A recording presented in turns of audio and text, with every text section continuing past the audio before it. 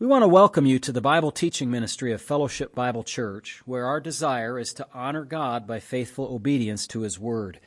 If you want to understand the Bible better, please continue to listen as Pastor Matt Postiff explains and applies the biblical text one verse at a time. You can reach us with questions or for more teaching audio and print material at our website, fbcaa.org. You can also watch our services live at fbcaa.org/live. We want to thank you for listening and pray that you will be edified. Join us now as Pastor Postiff opens God's Word. Let's turn our Bibles to the book of Acts again. We're in chapter 1 still this evening. We're in Acts chapter 1 and verses 12 through 26. We studied last time the upper room prayer meeting, as it's called, in verses 12 to 14, and mostly talked about who was there, the 11 apostles, the women, Mary the mother of Jesus, Jesus' brothers also were there. We talked about the fact that it was not yet a church, because the church had not been born yet, but it would be soon. And we also talked about how, although they were told by the Lord to wait for the promise of the Holy Spirit, they didn't wait idly. They waited actively by prayer. And so they continued with one accord in prayer and all manner of prayer, worship and confession and requests for others, interceding for themselves and others as well. And so that was really where we ended effectively last time, because we had also mentioned a little bit about the role of women in prayer meetings, in this particular prayer meeting. And so they had grown in their numbers to 120 people very shortly. And it says in verse 15, in those days Peter stood up in the midst of the disciples. The number of names was about 120. We just pointed out that they knew. I mean, the fact that this number is recorded means to me that they knew who was with them and who wasn't with them. There was a roll in somebody's mind or on somebody's piece of paper that specified who was in part of this church and who wasn't. And as people were added, they were adding them. It wasn't just a kind of a loosey-goosey kind of thing. We can talk more about church membership another time and how that works. Some churches make a big deal about that. Others make very little about that. We're closer to the make a bigger deal about it kind of end, without trying to be unbiblical, obviously. But so he's going to tell the assembled people something here important about Judas. And so in order to set the stage for that, I'm going to actually have us drop down to verses 18 and 19, okay? Verse 18, and it's a parenthetical statement here. It's talking about something that happened in the recent past. It's, in fact, we're getting, we're 40 days after, so this happened, nigh into 6 weeks earlier than when these events of prayer meeting were happening. It says in verse 18, now this man purchased a field with the wages of iniquity. And falling headlong, he burst open in the middle, and all his entrails gushed out, in one of the grossest verses in the Bible. And it became known to all those who dwelling in Jerusalem, so that field is called in their own language Akeldama, that is, the field of blood. The field of blood. In Hebrew, the word for blood is dam. Okay? And so this is the field of blood. Actually, it's in Aramaic, but close enough to Hebrew that we can understand it with some Hebrew background. Now, this is what happened to Judas. Now, if you recall back in your mind to the accounts in the Gospels, you say, wait a minute, that sounds different than what happened to him in the Gospels. So the accounts don't immediately harmonize in your mind, that is, fit together or mesh together, because one account says he hanged himself, and the other account in Acts here says he purchased a field, he fell headlong, and he burst open in the middle. So what's the deal about that? Well, Matthew 27, 3-9 is the other portion, and I'll just kind of skim through that with you. 27, 3-9. Judas, his betrayer, seeing that he had been condemned, was remorseful. This is 27:3, and brought back the 30 pieces of silver to the chief priests and elders, saying, I have sinned by betraying innocent blood. And they said, well, what is that to us? You see to it. You can tell they're very sympathetic people, these high priests. Then he threw down the pieces of silver in the temple and departed and went and hanged himself. But the chief priests took the silver pieces and said, it is not lawful to put them into the treasury, because they are the price of blood. And they consulted together and bought with them the potter's field to bury strangers in. Therefore that field has been called the field of blood to this day. Then was fulfilled what was spoken by Jeremiah the prophet, saying, and they took the 30 pieces of silver, the value of him who was priced, whom they of the children of Israel priced or valued, and gave them for the potter's field, as the Lord directed me. So, obviously, you know that my inclination is going to be to say this, but I'll say it anyway. There's very, how can I say, the chances that there's a contradiction in the Bible here are slim to none. And as my dad said, Slim is out of town. Okay? So, there are none. And everyone in Jerusalem knew what had happened. So it wasn't likely that Peter was going to be reporting in a large crowd some falsehood when everybody knew what had occurred. It was public knowledge that everyone would know that what Peter was talking about, and they would know the harmonization of what the information was. And so what I believe happened here was, well, first of all, Judas didn't buy a field directly. Okay, he didn't show up at the title company. He was dead. His money that was his, that he returned, was used to buy the field by another agent, that is the chief priest. Okay, so he, quote, bought a field. All right?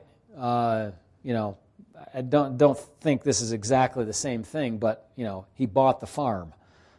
Okay? I mean, we have expressions like that, and that basically is saying, look, his money bought this. Now, I'm going to kind of draw together the strings of it at the end of this section, so hang on, you'll see what this really amounts to. But I believe what happened was that Judas hanged himself, died, and then his body fell out of the noose, or the noose broke off of whatever it was hanging on, and he fell down a distance. Maybe it was over a small cliff or off of a hill or mountain or something, and maybe that was after a day or two of hanging there. His body was bloated, and when he hit the ground, he burst open. That's a common reconciliation or harmonization of the situation. It's not pleasant. It's gross, and no more detail will be forthcoming from this sanctified imagination. Okay, that's all we need to know. He was dead as dead could be. Now, the 30 pieces of silver that he was paid are what is called here in Acts the wages of iniquity. Why? Because they were paid for a sin that was committed. Okay? They paid him to do a sin, and he did it, and that was his wages. Now, he was a greedy man. Do you remember? Judas had the bag. He was the treasurer of the group of 12 with Jesus, and he would freely take what was put therein for himself. He was an embezzler. Okay? That's said to us in, I didn't look in the gospel which one, but I think it's in John's gospel or wherever you can easily find it.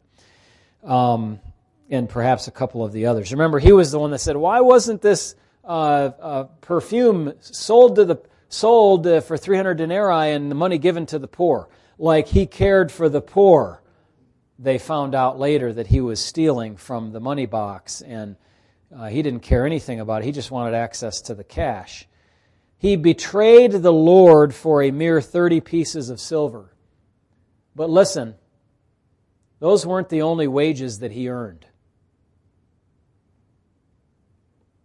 Were they? The wages of sin is death. Not just 30 pieces of silver. Don't talk to me about your measly money as if it's some big deal. You work all your life and earn that money, and then you'll earn something else if you don't trust in God through Christ. It's hard to imagine the silver pieces being much larger than our silver pieces are. You know, our silver rounds or coins are about that big around and as thick as a silver dollar, maybe, you know, kind of that thickness, or a 50-cent piece. What are those? The ones with Kennedy on them? Is that what those are? Yeah.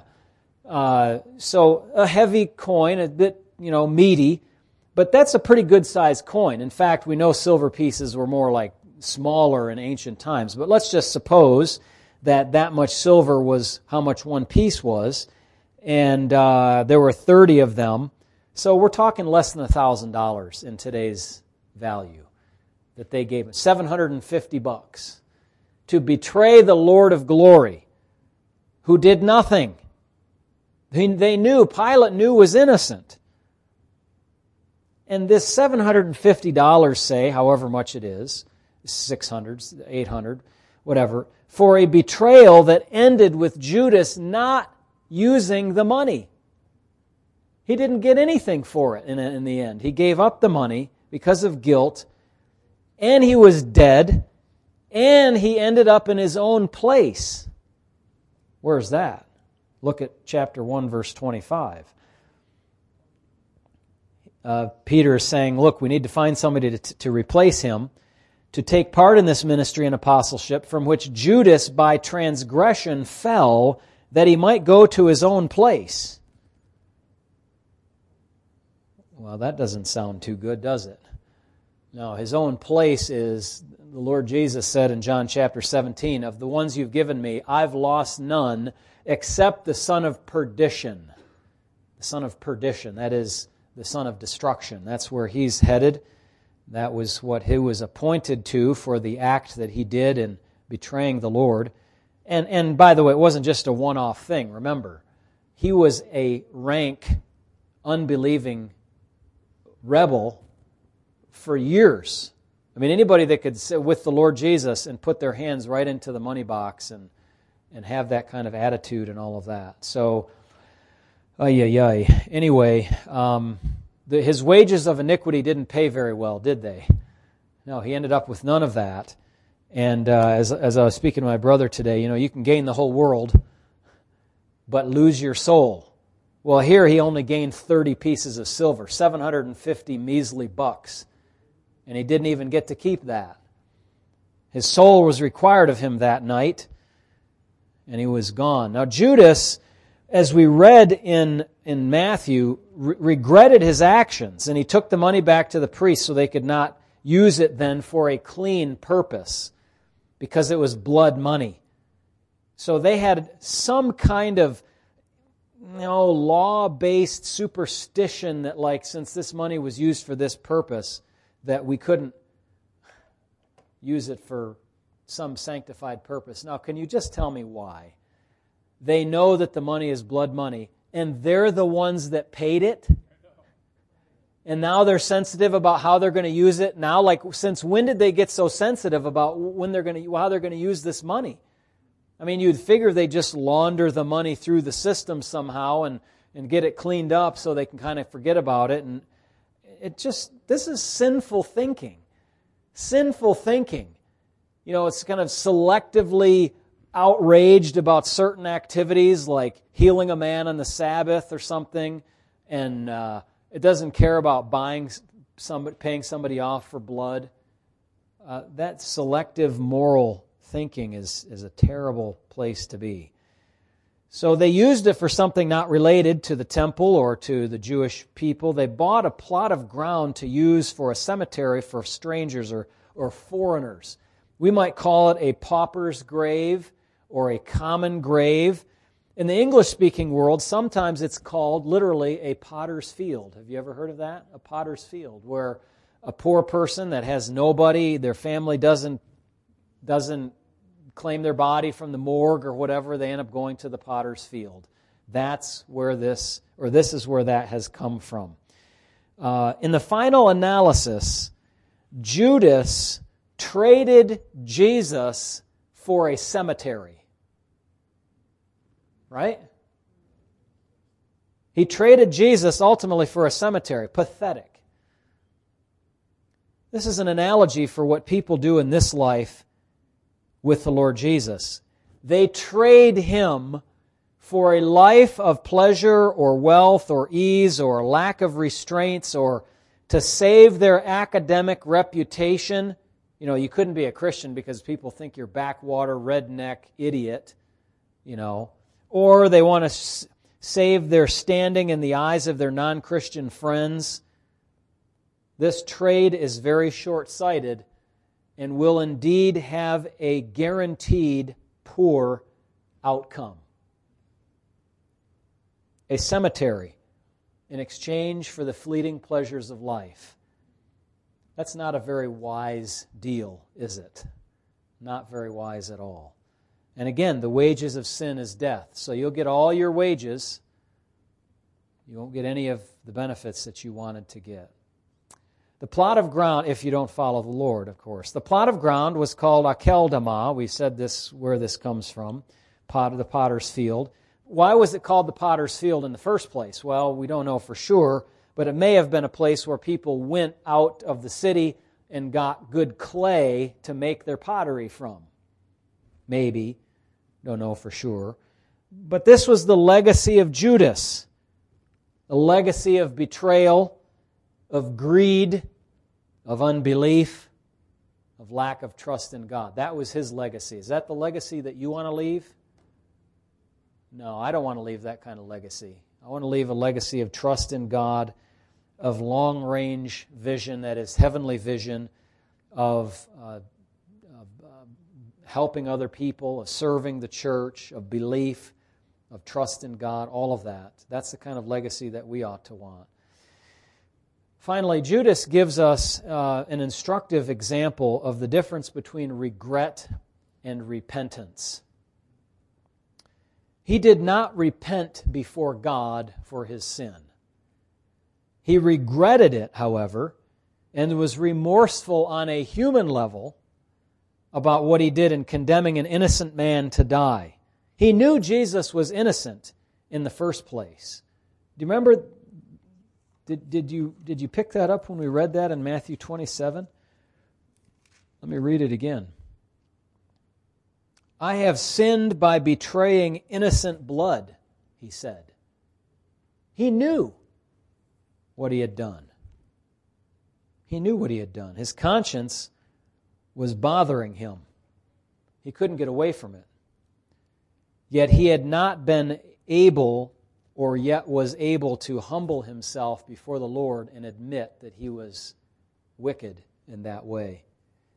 So this is like a halfway house. This kind of regret is a halfway house between the normal a person who doesn't regret the bad things they do and full repentance. And you know what that halfway house is like? Another bad theological idea, purgatory. God has put a conscience in us to bother us when we do wrong, when we're young, disobeying our parents, and from there on all the way up. We have this conscience, and it bugs us when we do something wrong. And until we make it right, we confess it to the Lord and or the person that we've harmed or hurt or whatever, spoken wrongly to, done some wrong to. Anyway, we can, not we as believers, but we as humans, if we're not trusting in Christ and don't have that full blessing of repentance and confession and washing of sin, we exist in this kind of purgatory of the conscience never being right. Always having these gnawing pains of things done that you have no repository for them. For years, can you imagine, of all your sins that have accumulated over the years. And you've come, time heals all wounds and all that sort of stuff. Does it? Does it? Purgatory. The purgatory of an uncleansed conscience. And that's what he had. Very energetic, conscience. He knew that he had done terrible wrong, and he couldn't handle it. And he ended up harming himself because of that. And listen, let's not go there, okay? Get that conscience cleansed. Get that conscience washed in the blood of Christ and feeling like it's been solved out of that terrible place in which it could find itself. The difference between regret and repentance seems to be this. Regret is self-centered. Regret is human-centered. Repentance is God-centered. Okay? Regret is focused on consequences, perhaps consequences to myself, or even consequences to other people. People can have a regret like, man, I hurt that person, and that bothers them, right? Repentance focuses on the consequences of our sin with respect to God. Repentance includes regret, but regret does not include repentance. You see that? Here's repentance. Okay? In your conscience, when you've repented before God, in your mind, you have regret inside of that repentance as well. But if you're an unbeliever and have no repentance, and this is your little universe of regret, you don't find repentance toward God inside of there. Okay? It's, I tried to think about and explain this in a different way than what we've traditionally heard. We've traditionally heard the explanation in terms of the Greek words.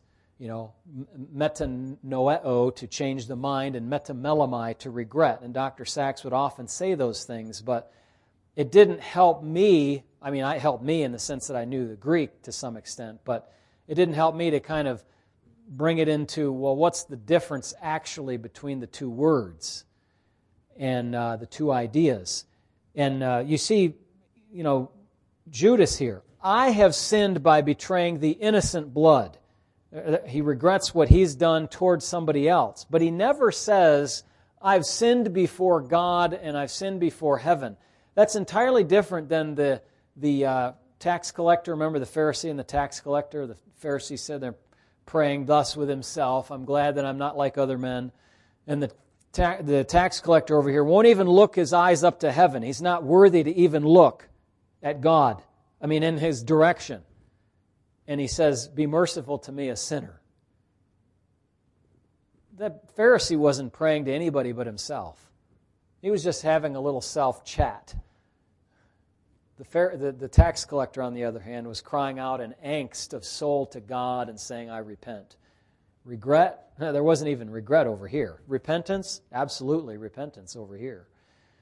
And so regret doesn't include repentance, but repentance does include regret. And that's why sometimes we say repentance doesn't have to do just with feelings.